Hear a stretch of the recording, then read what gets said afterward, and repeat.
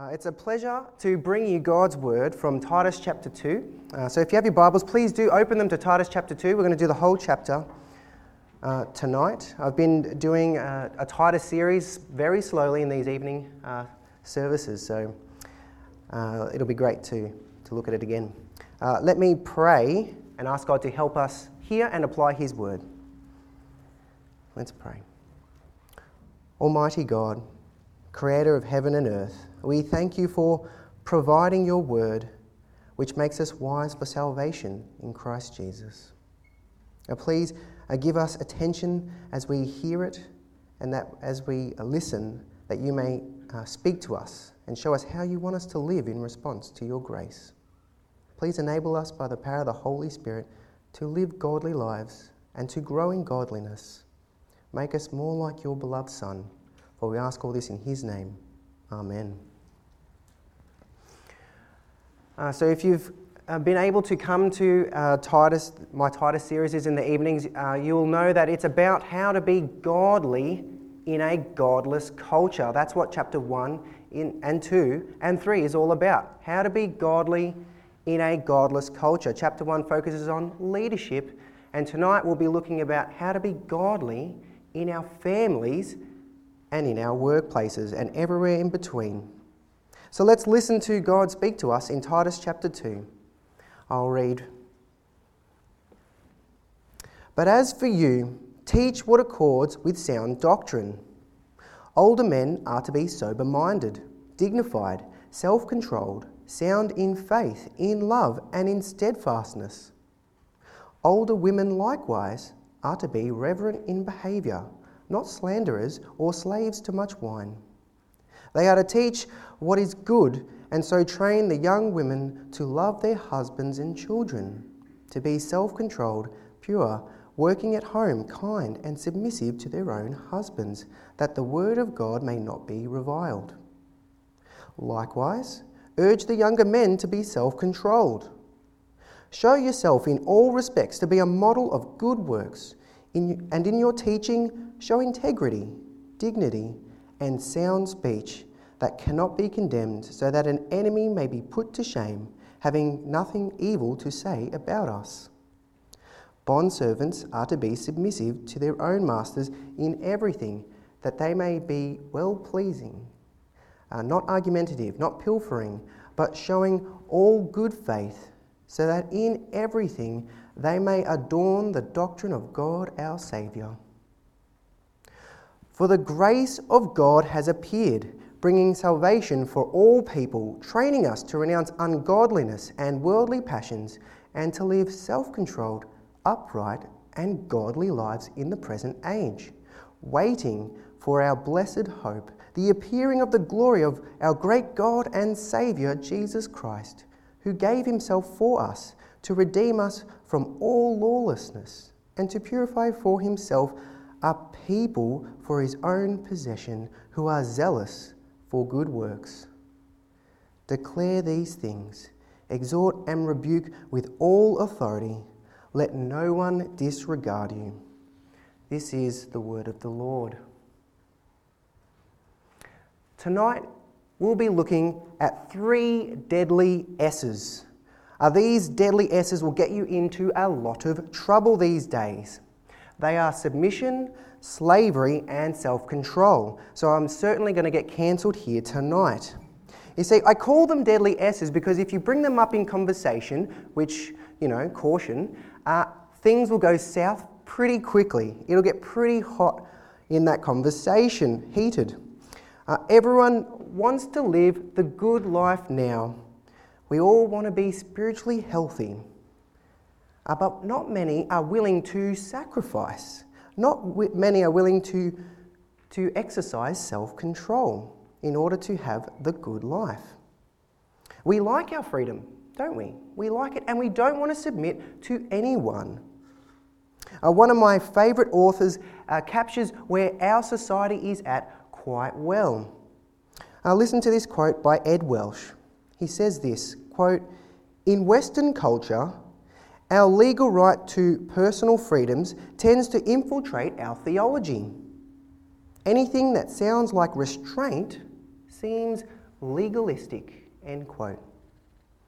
And that's true, isn't it? We don't like rules. We don't like being told what to do. We all want to live well. We all want the good life, but we don't want to sacrifice our freedoms for it.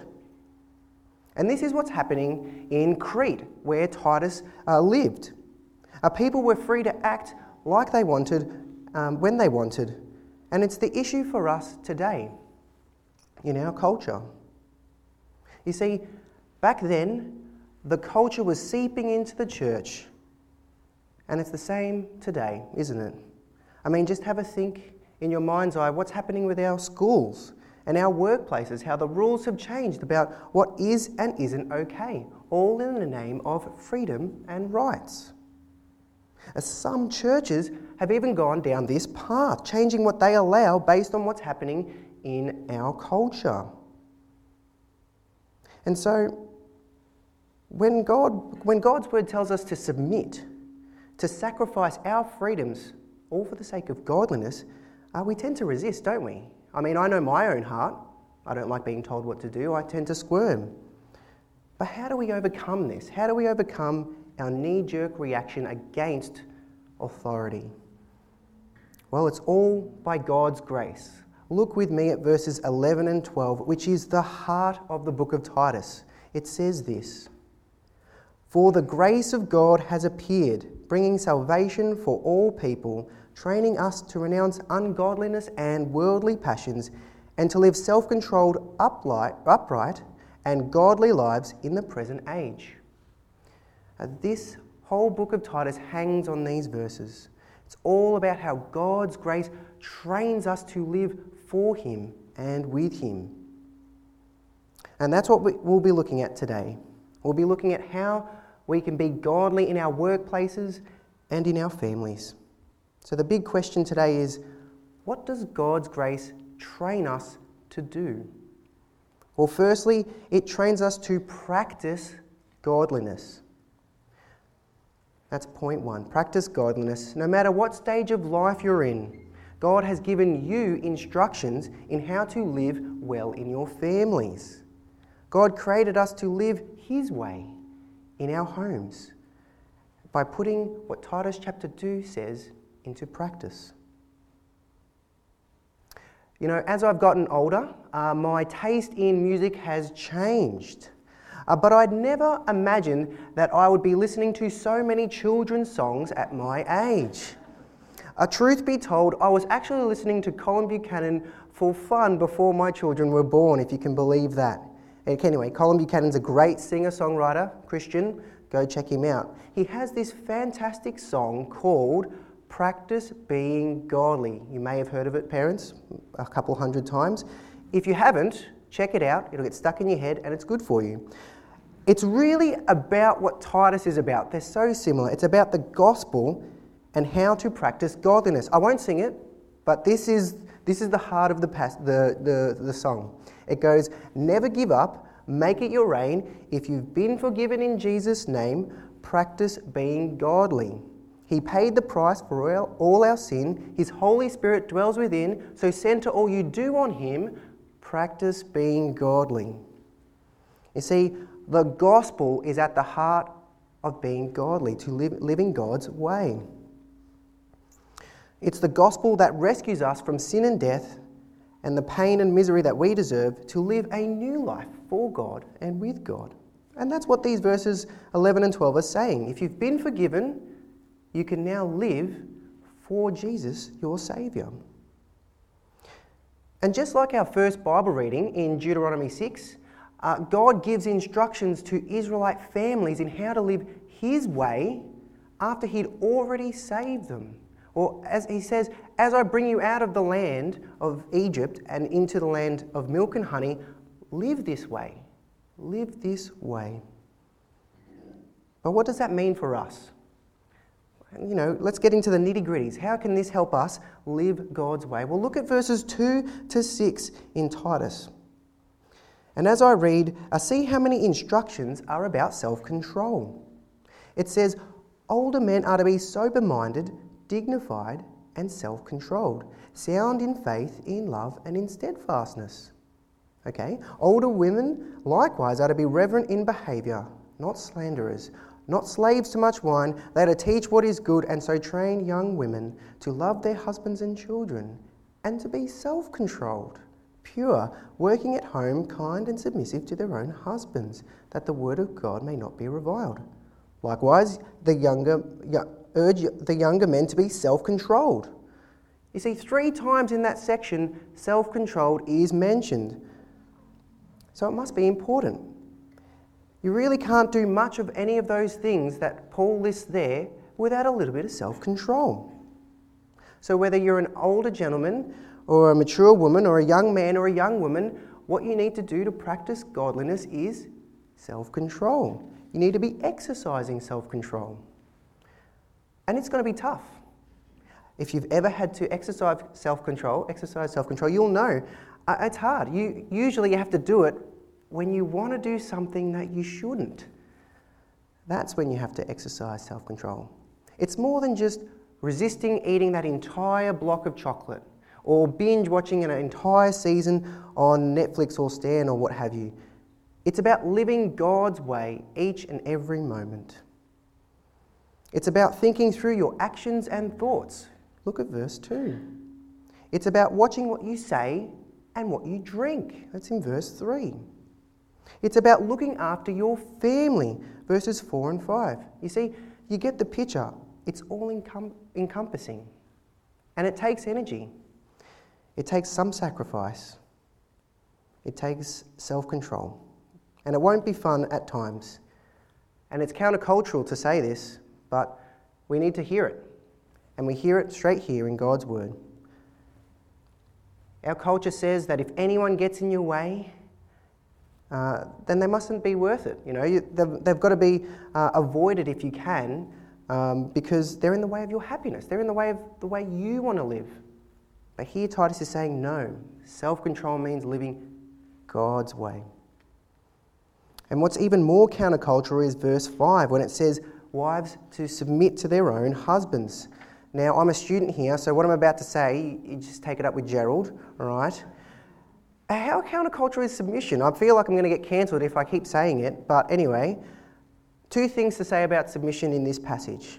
Firstly, we need to understand that God isn't saying that women are to stay in abusive or dangerous situations.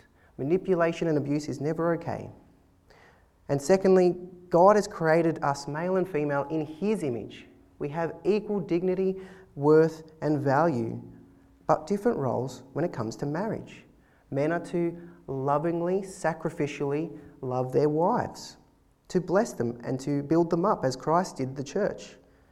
And the wives are to submit as the church does submit to Christ, because it's a good way of maintaining unity and peace. Not stepping over each other, not tiptoeing around each other, not constantly fighting. It's God's beautiful design for marriage. And so we've got to heed His warning here, His instruction. There's a lot more to say on the subject, so if you'd like to know more, Gerald's up the back there. No, you can also talk to me, of course. But the point is, godliness takes self-control and it takes sacrifice. That's what we're getting here. Both men and women have to exercise self-control and sacrifice. And God gives us the reason for this, doesn't He? In verse 5, do you see it there? It's so that the word of God may not be reviled, literally blasphemed. So, if you want to know how to defame and undermine and blaspheme God's word, it's pretty simple. Just do the opposite of verses 2 to 6. Our society champions the individual. It's all about you and what you want. No, no, no. It's about what God wants. He is in charge. What happens when you have a society, when you have people doing whatever they want, when they want, looking out for themselves and not for others? What happens when this happens in our families? Well, you don't need me to tell you. You just look at the sitcoms that we have as comedies. The families are, they're a wreck. They're dysfunctional. There's constant arguing. It's a mess. And perhaps you've even seen it in your own lives. It's unfortunate and it's hard, it's sad. But here God tells us, self-control, sacrifice. This is the godly way to practice godliness in our families. Will it be easy? No, of course not. Living in sin is easy. Doing what you want is easy. Practicing godliness is tough.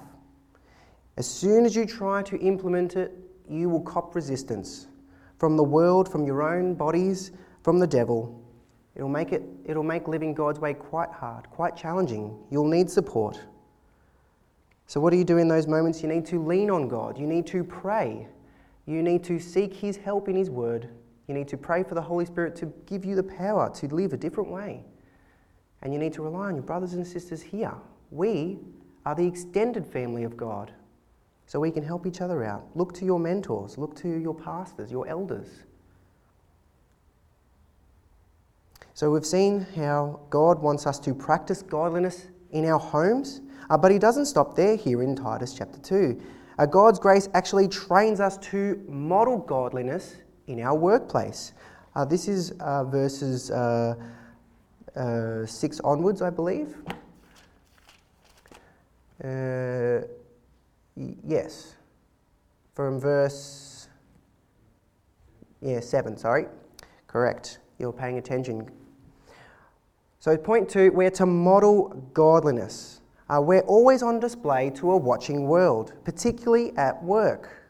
We spend most of our lives at work. So how we behave actually says something about who is in charge, who we serve. And therefore we must model godliness all the time. Those of us who have the privilege of being parents know that we are on display, aren't we, to our kids all the time. They're little sponges, aren't they? They're little copycats. You know, I hear Lydia sometimes say, "Dang it." And then I say, "Dang it," and then we go round and round. But you see, we're always on display. We're modelling something. We're modelling who is in charge. And the same goes for how we behave at work. Not in the same, way as our children watch us, but people are watching us, aren't they? They're watching us to see who are we and what are we on about? Who is this God that we say we follow? And what's He like? Of course, some are there watching for us to stumble so they can make fun or worse. But some are genuinely curious. We don't know when and where the Holy Spirit works, but He does. And so we need to model godliness, model what it means to live a new way under God. And that's what Paul says to Titus here, the leader of the church, to model good works. It's there in verse 7. Good works are the outworking of godliness. But you'll notice the repeated idea in verses 7 to 10 is that believers should be doing this all the time. Look at verse 7 again. It says, "In all respects, be a model of good works." And again in verse 9, bondservants are to be submissive to their own masters in everything. And bondservants, or slaves, are just the standard working people in Titus's day. So don't let that slip you up. I'm not going to get into slavery. That's a discussion for another time. I don't want to get cancelled too quickly. So let's move on to verse 10. In verse 10 it says, "In everything they may adorn the word of God." So you get the picture. All the time, in all respects, in everything, model godliness. And we get another reason why in verse 10, so that the word, the doctrine of God, literally the teaching of God, may be adorned. That is, we want God's standard, God's way of living to be appealing, not obnoxious, not a stumbling block, because it isn't. Yes, God's grace saves us, but it also trains us in how we're to live as well.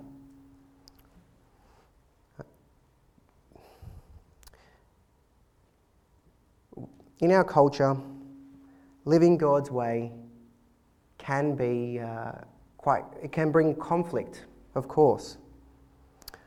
But we're to live in such a way that makes God's word attractive, enticing, appealing. That's what the word adorn means there. So when you go to work tomorrow, if you're a student and you go to study, or whatever you do, you need to be living in such a way that models what it means to be a person made new, empowered by the Spirit. And look at verses 7 to 10 and try and find yourself in these verses.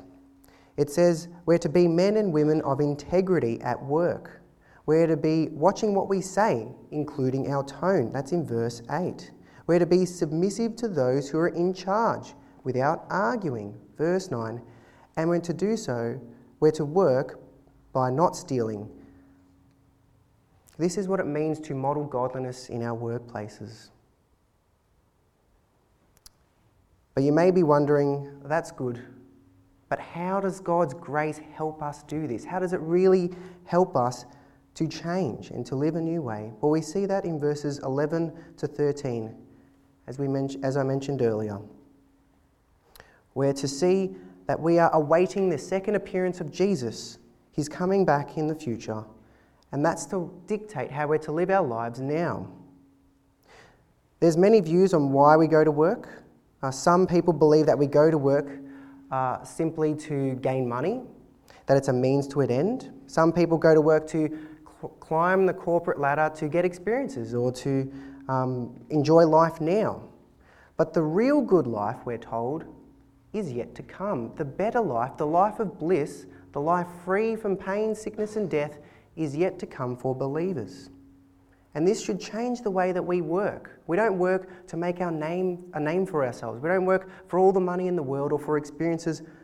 We work because we've been redeemed, we've been saved, and now we get to live out of God's grace, empowered by the Spirit. But what happens when we fail? I know, I'm not perfect. You may be surprised to know that I'm not perfect, but I'm not perfect. I've made several mistakes relatively recently. What happens when we fail at work, when people see us stumble and fall? Well, we own it, don't we? We own it, we say sorry, we make amends, and we repent and live a new way. 1 John 1:9 says, if we confess our sin, God is faithful and just. He'll forgive us our sins and purify us.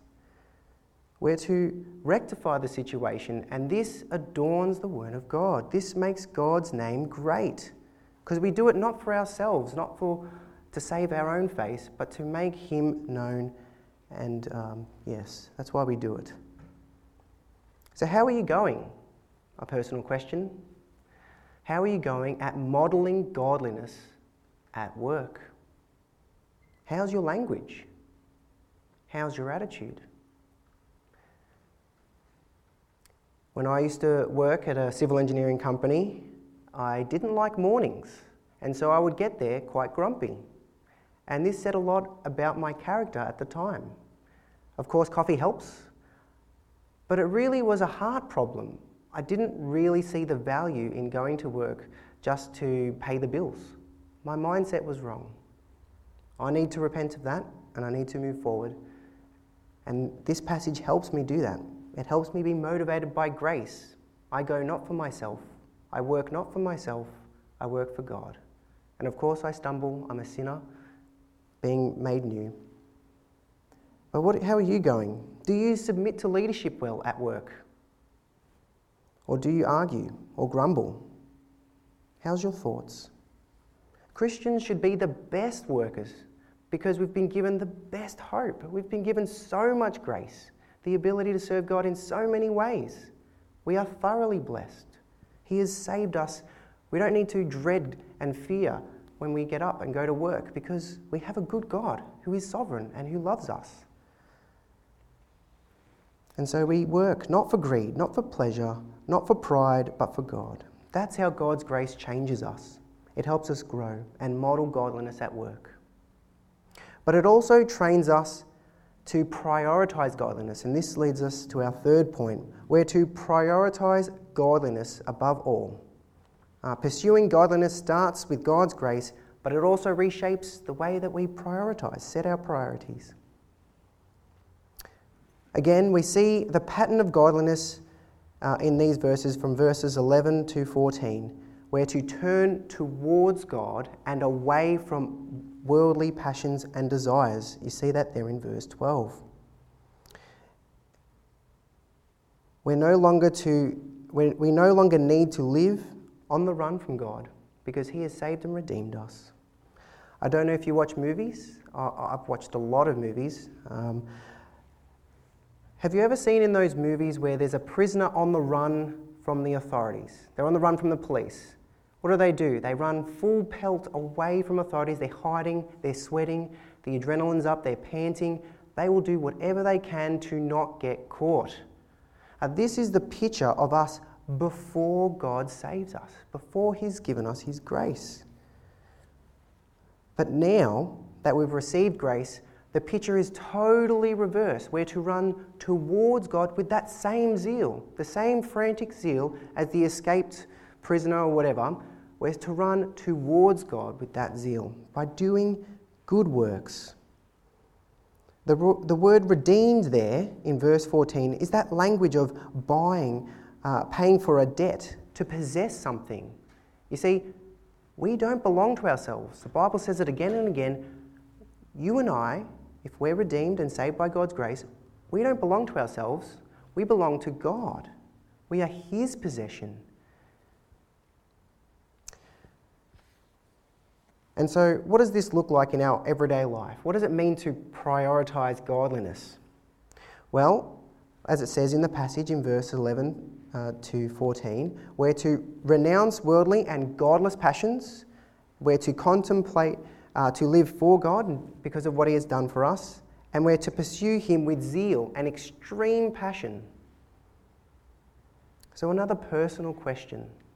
Don't answer out loud. But how are you going at pursuing God with that same passion? What things in your life do you need to renounce and say no to? Would you consider yourself a person who is zealous, passionate for good works? It really is about reorientating ourselves towards God daily. My tendency is to veer off. I veer off. I go, yes, yes, yes. And as soon as I walk out that door, I've gone already. It's constant. You've got to pray. And we're motivated by that gospel, by the gospel of grace, which is the similar motivation for the Israelites who have been saved by grace from slavery in Egypt.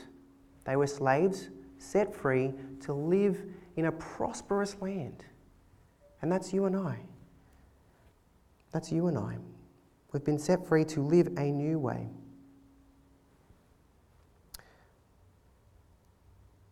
We're to worship God alone. This can be tricky, and there's a couple of dangers that we might fall into. For example, if you primarily want your family to be well behaved, and then you pick up Titus chapter 2 and you try and do that, then what you're really doing is you're worshipping your family. Or if your primary aim is to get ahead at work, or to get more money, or to get respect from your boss, then what you're really worshipping is your job, or the status, or the respect that comes from it. You're not really worshipping God. However, if you're completely reliant on God's grace, and you're living for him, with him, then you are in true worship there. You're serving God his way by his Spirit. Do you see the difference the gospel makes, the gospel of grace makes? It takes our family and our work and ourselves off the throne of our hearts and puts God rightly there where he belongs. Otherwise, when you or I or your family or your work let you down, what happens? You'll get frustrated, you'll get depressed, you'll get angry. You'll do whatever it takes to get it back to the way things were. If it's your family, you'll burden them with unrealistic expectations, doing things you probably don't even do yourself, rather than humbly relying on God and his grace to help you practice godliness and self-control first. If it's your job, you'll expect your efforts to be rewarded. You'll expect your extra hours, whatever it is, to make you go up and up, rather than modelling godliness at work, so that God's teaching may be appealing to others. This is how the gospel of grace should shape us, should change us, should train us to live for God. So in your families, practice godliness. In your work, model godliness, and in all of life, prioritize godliness, because God gets the glory when you do it for him, not you. Now let's ask God to help us do this, motivated by his gospel. Let's pray. Heavenly Father, we humbly ask that you would equip us in light of your gospel of grace. Help us to prioritise, practice and model godliness in our homes, in our workplaces and even our whole lives. Help us turn away from worldly passions and to pursue good works with a zeal that would make you proud. May we leave here today emboldened to live as your redeemed people wherever you have placed us. Keep us from merely listening to your word today by not doing what it says. This we ask, that the whole world may know your name. May your holy will be done in all these things, for we ask it in the precious name of Jesus. Amen.